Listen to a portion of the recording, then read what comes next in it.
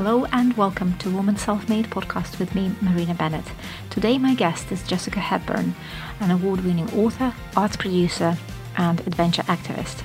Jessica tells us about her extraordinary journey of trying and not being able to be a mother and becoming an extreme sports activist in order to overcome that and challenge the nature back. In 2002, Jessica became the first woman in the world to achieve the Sea Street Summit Challenge. She swam the English Channel, ran a road marathon and summited Mount Everest. She is now one of the UK's leading voices on fertility and family and a champion of adventure and extreme sport to improve your physical and mental health. Please welcome Jessica Hepburn.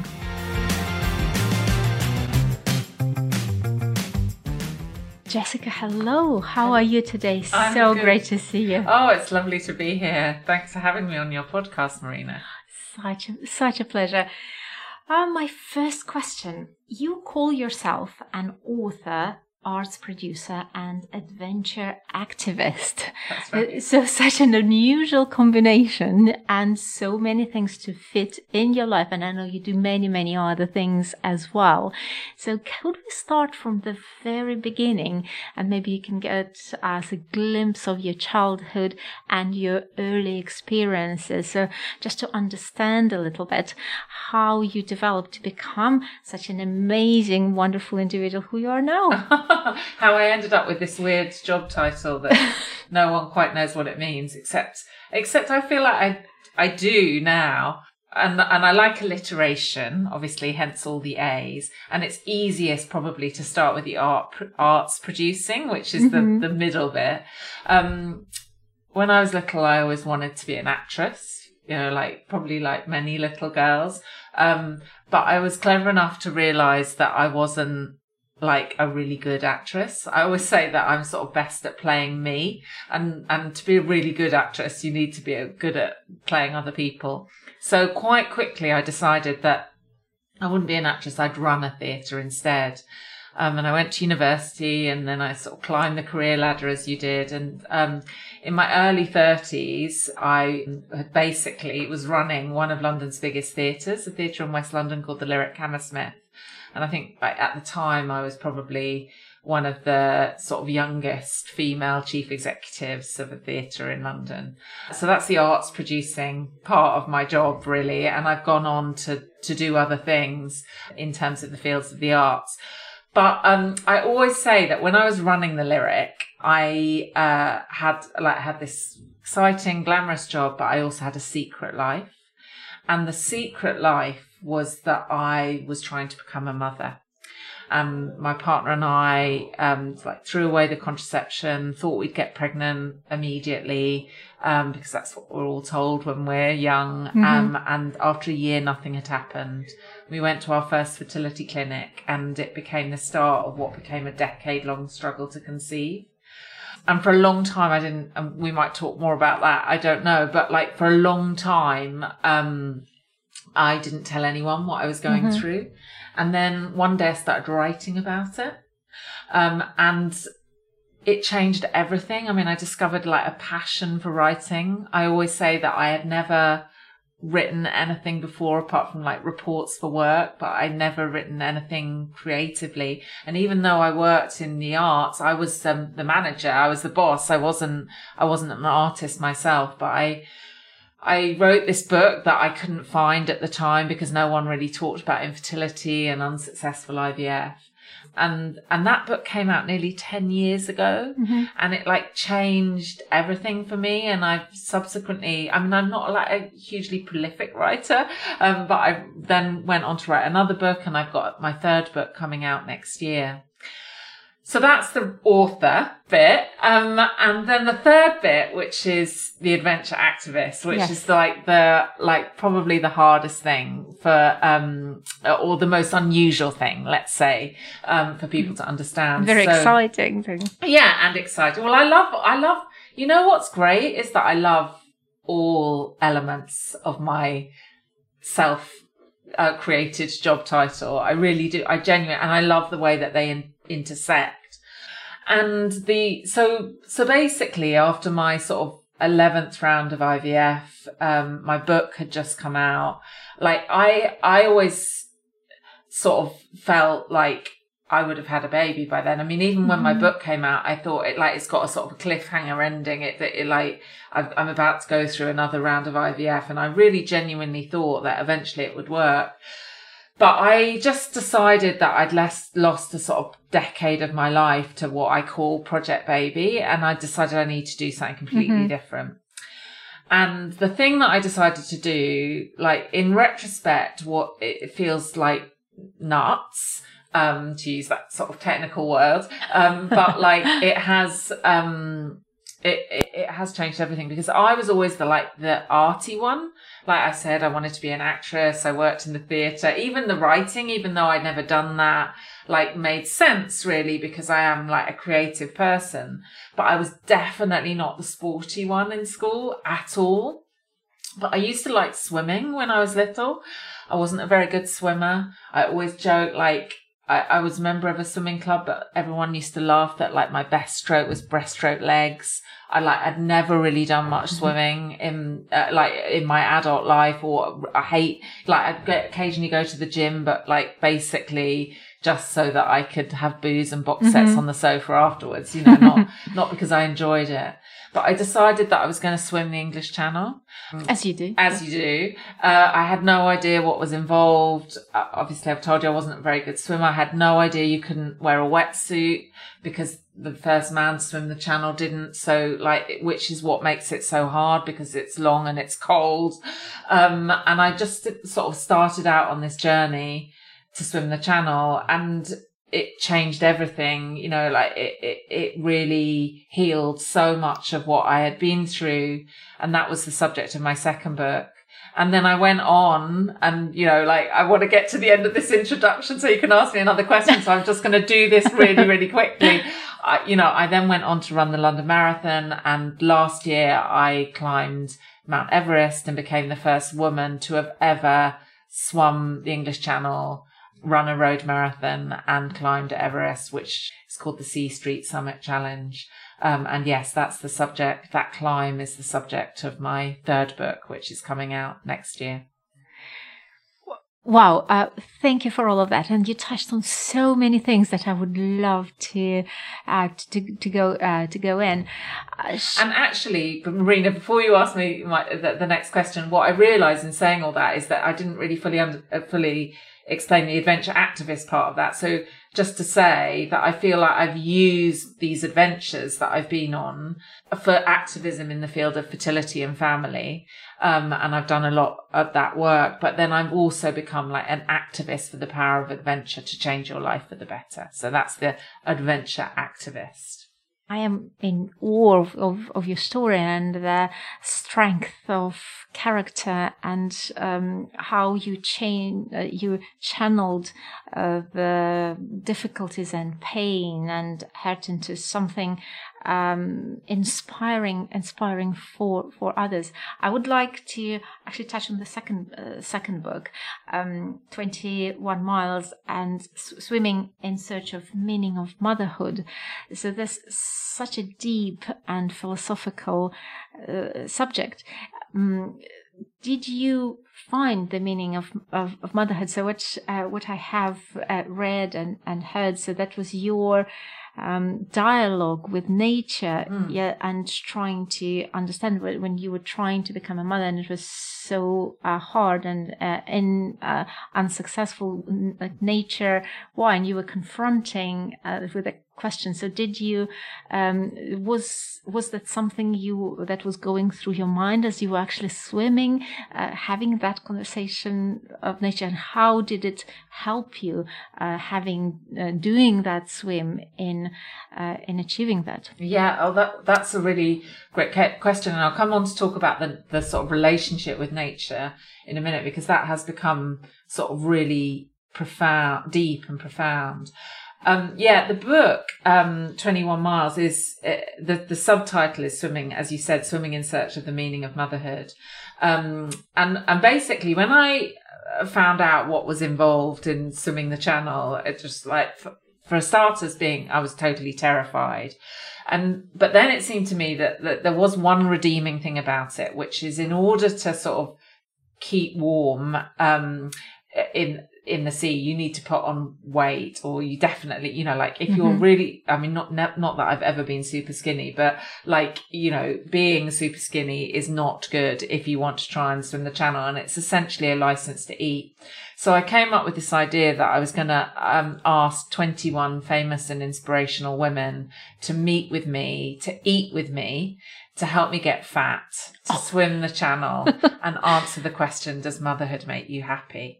And so that book is very much about the journey of coming out of 11 rounds of unsuccessful IVF, and all the pain of that. And then meeting these amazing women who sort of helped me with their wisdom, and by eating with me to, swim the channel, and all in search of this answer to this question. And what I always say is that at the end of the book, I do come to a conclusion about whether motherhood makes you happy. But I always say you have to read the book to get the answer. But what I also discovered, and I will disclose, and this leads nicely onto the conversation about nature, is that like everybody has something in their life that makes them sad. You know, I've realized that in my life. I'm 52 years old now, through all the people that I've met in all sorts of walks of life, and through that journey in particular, that, you know, whether you're a mother or not a mother, or you're a woman or a man, or whatever gender you are, you know, it's part of the human existence that, you know, we lose people too early. We don't get the things that we dreamed of. We don't always feel like we've achieved our potential. People we love let us down, betray us. You know, these things are part of the human existence.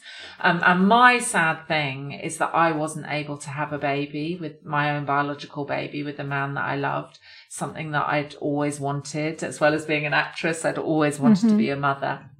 And like, you know, that was really, really sad, and remains sad. It will be really sad. And in a way, even though I had no idea about the parallels when I embarked on the swim and then subsequently climbing the mountain, there are huge parallels between swimming seas and climbing mountains and conceiving and carrying a baby. The reason being that nature decides whether that is possible still.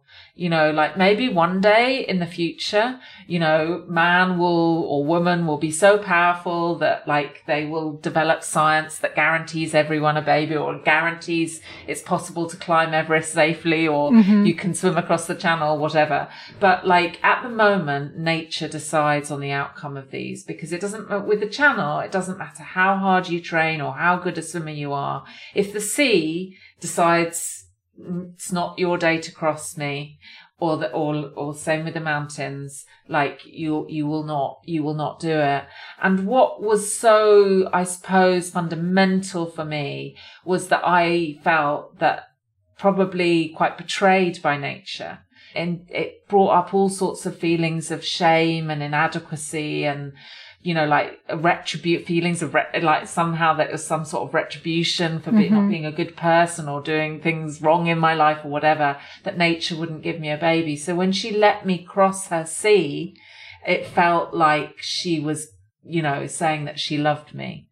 And so that's why that journey became so significant. And I often describe it sort of as like my version of giving birth, because the swim took me 17 hours, 44 minutes and 30 seconds. And I was very sick at the beginning. Then I was very, very badly stung by jellyfish. Then it took me 5 hours to land. So, and then once my feet touched France, you know, I had this euphoria and all that pain had gone. And that's what I imagine giving birth is like. I mean, I don't know whether we've only just met, Maria, so I don't know if you're a mother or you want to be a mother or whatever, but like, that's what I imagine giving birth is like. So it sort of felt like my version of giving birth, really. Wow. And climb. So why did you do that? Yeah. So having gone to terms and receiving the acceptance, the perceived acceptance by the nature, how the climb came about? Yeah, well, it's a really good question. And actually, it's not something I've spoken about too much publicly, because that journey is very much explored in the new book that's coming out next year. But what was really sad is that on top of all the 11 rounds of IVF, my partner and I ended up splitting up. Oh, no. And people always say to me, actually, I haven't talked about it too much publicly. So I'm sort of gearing up to finding the words to talk about that in formats like this now. But people often say to me, oh, was it because of the IVF? Did you split was it because the IVF didn't work? And the reality is, when relationships break down, they break down for all sorts of reasons. There's never one reason. I always say it's easier to give you 3 reasons or 8 reasons than one reason. But of course, the unsuccessful IVF played its part, I'm sure. But our relationship broke down, and it was really, really hard. It felt like a double loss, like I'd had the loss of not being able to have a baby, and then I'd lost the man that I'd loved. And just coming out of it often takes a long time for relationships to break down. In fact, my book, 21 Miles, there's a sort of, the story of the breakdown of the relationship is going on in the background, but it's not fully explored. But and then I came out of after the swim, and I ended up running the London Marathon, which was amazing. London is my home city. That had sort of always been on my bucket list. But I think that I felt there was a call back to nature, in a way, because the thing about a marathon is, which is hard, it's not easy in any way, shape or form, but a road marathon, you start in Greenwich, you run to the mile.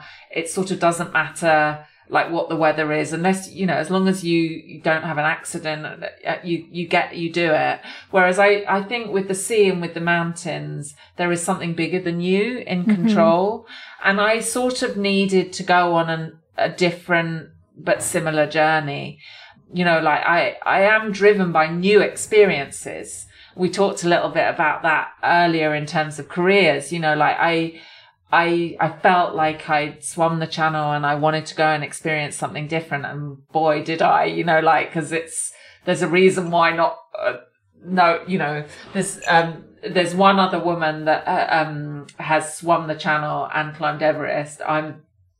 She hasn't run a marathon, so I'm the first woman to do those 3 things. But where there's only 2 of us in the world, women in the world, that have done these 2 things, swim the channel and climbed Everest. And, there is both extraordinary things. So, and you're really in a very intimate relationship with nature. And I think that's, and then the climb was really tough. We might talk about that. So it was very different from the channel, in that the channel was sort of a perfect ending, and it sort of healed a lot of the infertility. And then Everest, or I call her Chumulungma, which is her original Tibetan name and means mother goddess of the world. So I'm sorry, I'll interchangeably talk about her as Everest and Chumulungma. I felt like it was a very, very different journey, and it wasn't immediately successful. It took me 3 essentially 3 attempts. 3 attempts. Yeah. Well, the first one was a non-attempt because it was in 2020 and COVID shut the mountain, so nobody went. And then I didn't summit in 2021, and then I finally summited in 2022. But I was involved in a freak accident on the way down. I broke my leg in the death zone. So I sort of I don't know if you know Touching the Void, I talk of it as my Touching the Void story, which is the most famous mountaineering survival story of all time. So I did get to the top, but it wasn't at all what I was anticipating. And so I've had to go on a journey with that as what was my mountain teaching me? But I feel really good now, and I feel in an amazing place in my life, probably living the best life that I've ever lived. And the sea and the mountains have played a massive part in that. They're like my religion. So do you know what the mountain was teaching you, or will it be in the book? Yeah, I think, because it did let you. Yeah, so exactly. It did let you finish, which is very rare. And Marina, it's brilliant that you've asked that, because when I didn't summit in 2021, so I talk about 3 attempts. The first attempt was a non-attempt. I went in 2021 and I didn't summit. And it was sort of on one hand, obviously devastating, because I'd already been on a huge journey just to get there, and I'd had, because there's only a very small window in the year you can climb Chomolungma or Everest. And so like when the mountain was shut in 2020, I knew I had to wait for another year.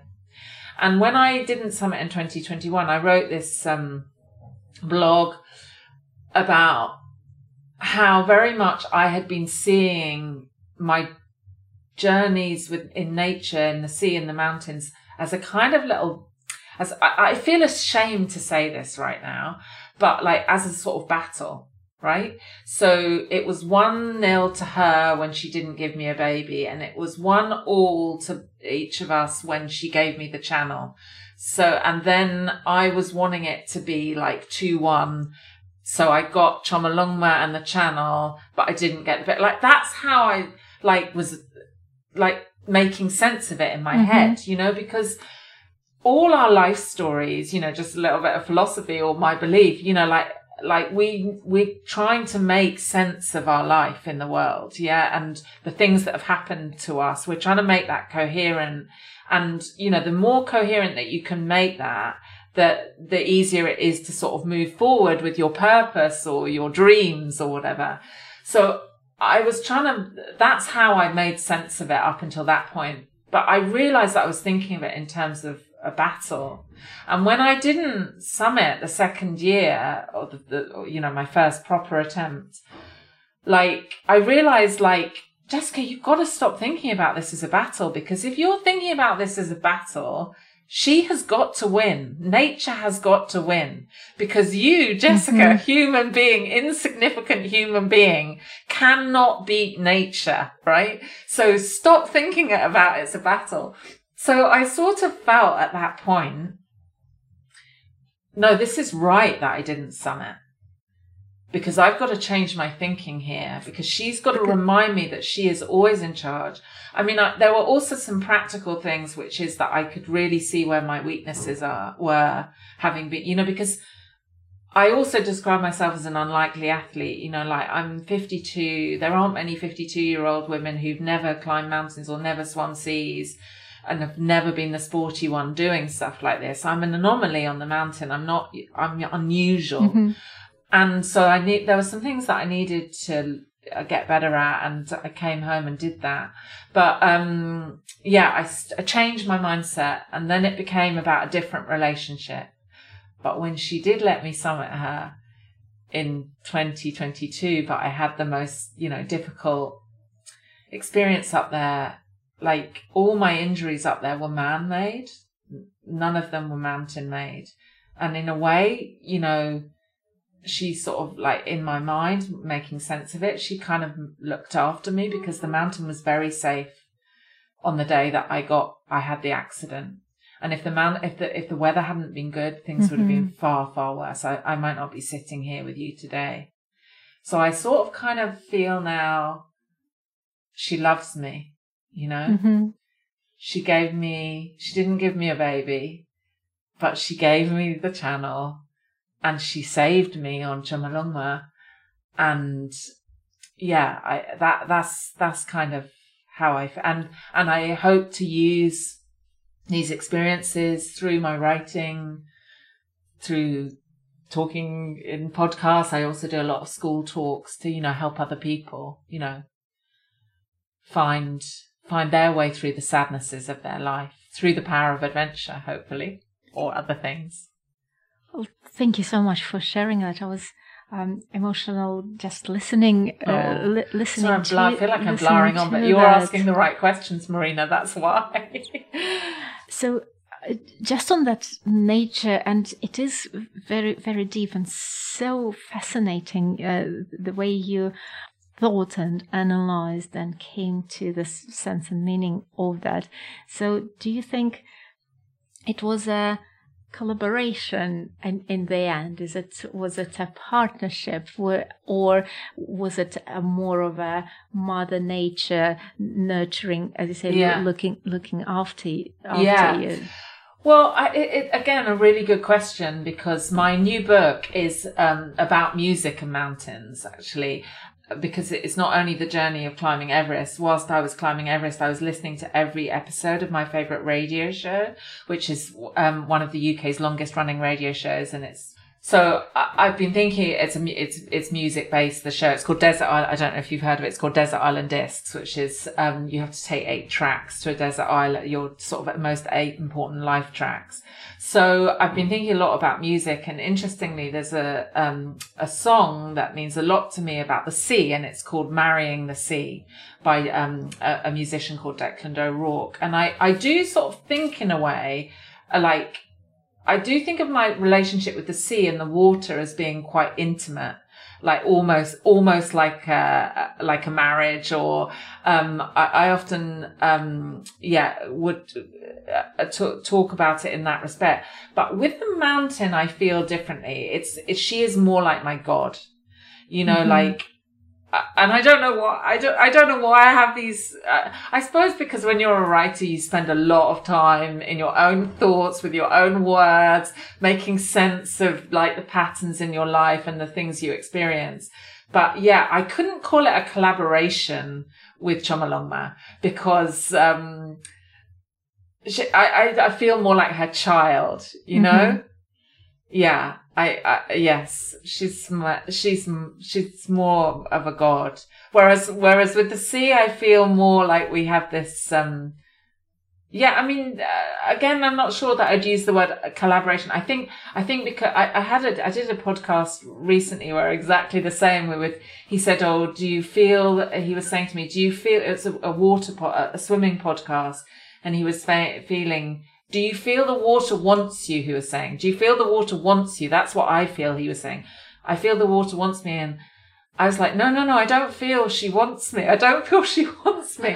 And then I got to the point. I went, no, but I do feel she loves me. I do feel she loves me. So, like, the language is so sort of important, but it's different with the sea and the mountains, and I wouldn't call it collaboration, but I do think of being her sort of child. And her favourite child. Yeah, definitely. I feel like I'm one of her favourite children. So do you feel you have found the meaning of your relationship with nature, or are you still in that journey? Are you still having those conversations? Yeah. Search of the meaning? Always, because nothing is static, right? Nothing like that. You're always learning more about yourself and about other people and the environment. So I can't say that it's fixed, but I do feel I'm reading like a book by Bell Hooks at the moment. It's written quite a long time ago, called All About Love. It's a sort of seminal book about love. And I've just read, in fact, this morning, which is why it's in the top of my head, the chapter on sort of divine love. And she says it is really important, whether you're conventionally religious or not, that like that notion of divine love is important to human beings, and you can get that from a range of different sort of places. And so in a way, I guess the mountains and the sea have become like my version, my church, or my God, or like it feels a spiritual connection, and it helps me in all sorts of ways, not least to remind me that I am tiny in the universe as well as being enormous, because I am me. And, like one of the things, like that, one of those sort of existential questions is, why am I me? Why aren't I you? Like, why was I chosen not to be able to have a child? Like, why me? I feel enormous to myself, but I also, the mountains and the sea remind me that I'm minuscule, I'm tiny, I'm insignificant. And it's really, really good to be reminded of like that. And so I think that is fixed, Marina, that I can't imagine that anything else for the rest of my life is going to come in and replace the significance of the sea and the mountains in terms of being like a spiritual connection. Thank you. Thank you. You mentioned that you help other people, and I don't know if I can call you that, you're a fertility activist and involved in charities and lots of events and helping people who face similar problems. So what sort of advice are you giving to them? Because you found your way and it was a difficult and hard journey. Yeah. How can other people cope? Yeah. What sort of advice you give to them? Oh, well, there's so much advice to give, depends what the particular thing is. I mean, just in the last 2 days, it's good to give a concrete example. Like I got approached by a student in her 20s this week and said, I'm writing a thesis on fertility. Can I chat to you? I mean, one of the things that I feel like I'm passionate about with young people is that they don't get good enough fertility education. All we get taught, I say we, not me anymore, but all young people still get taught is how not to get pregnant.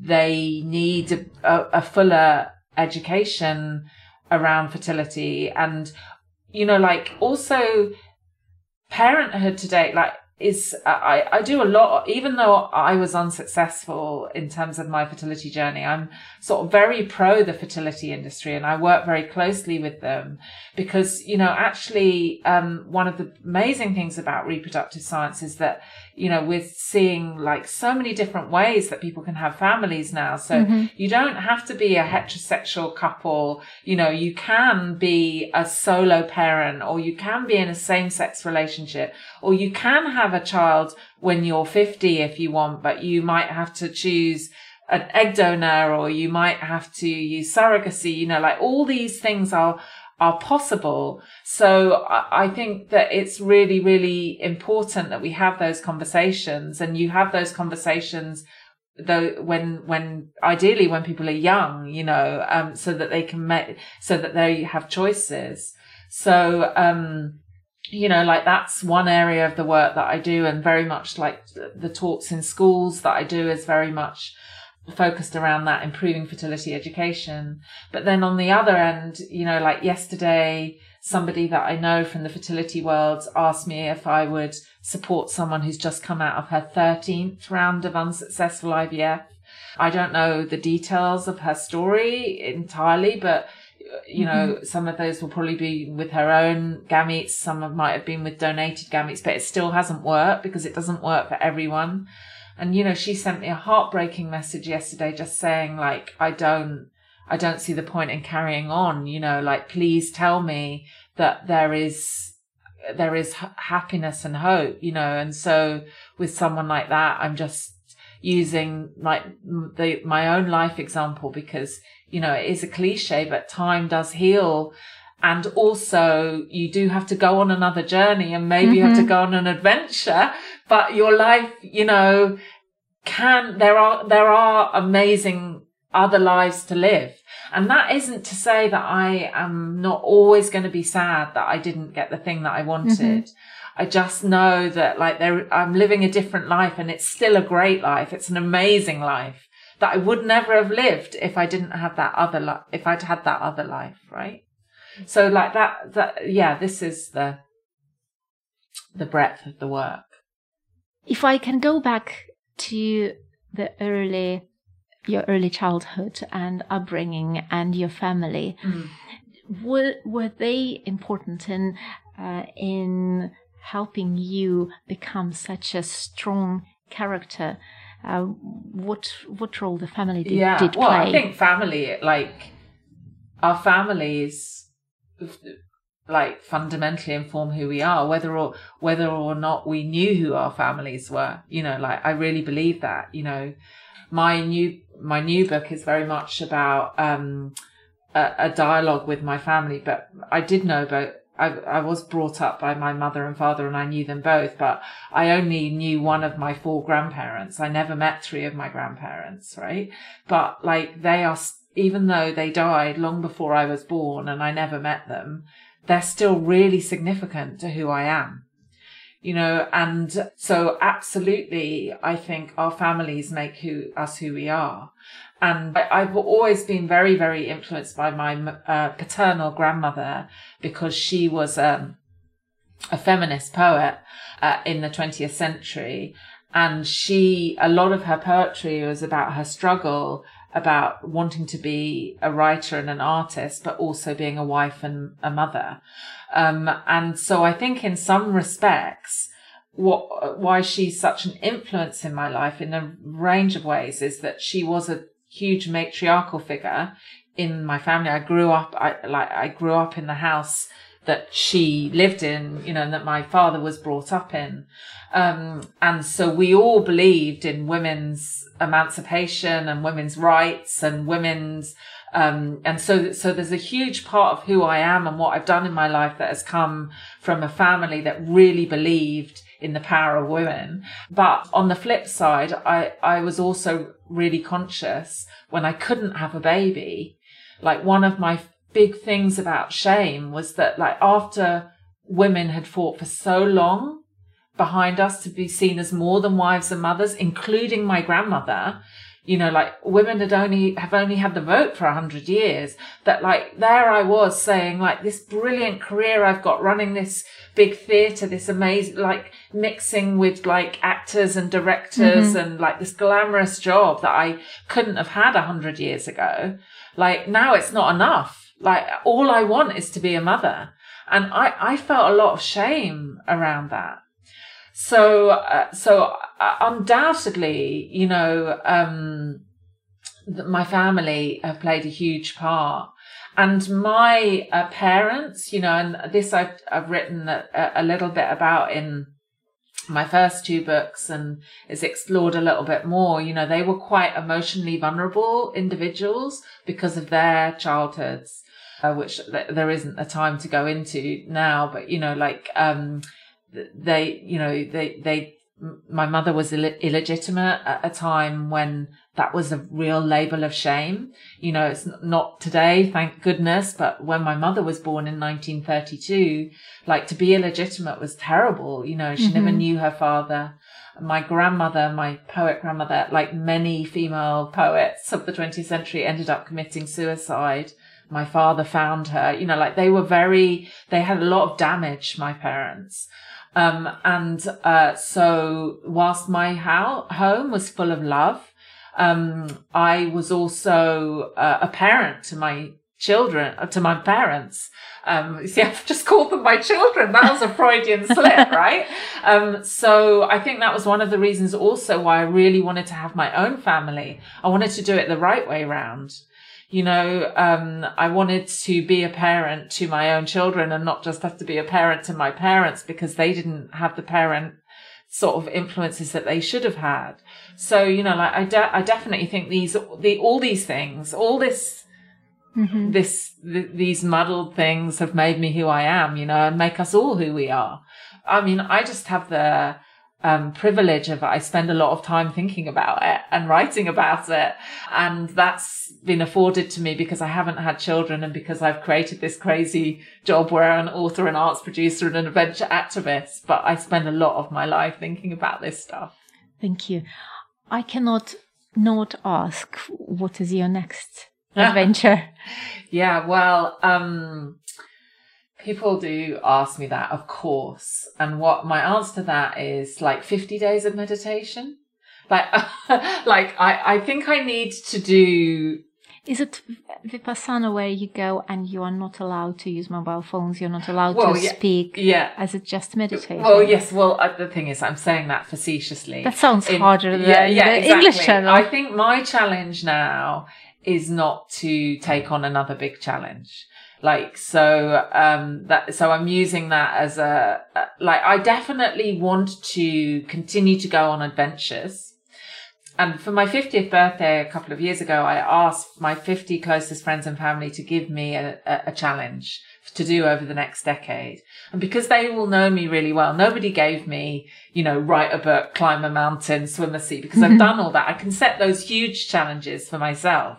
And I'm not just saying that I won't do a big challenge again, there are a little few things that tick away in my mind, but also I want to do small adventures. One challenge I got given was learn to make a croissant, a butter croissant from scratch. So I went to Paris and I learned to bake a croissant, I think it's and I love that. So they don't all need to be massive. Yeah.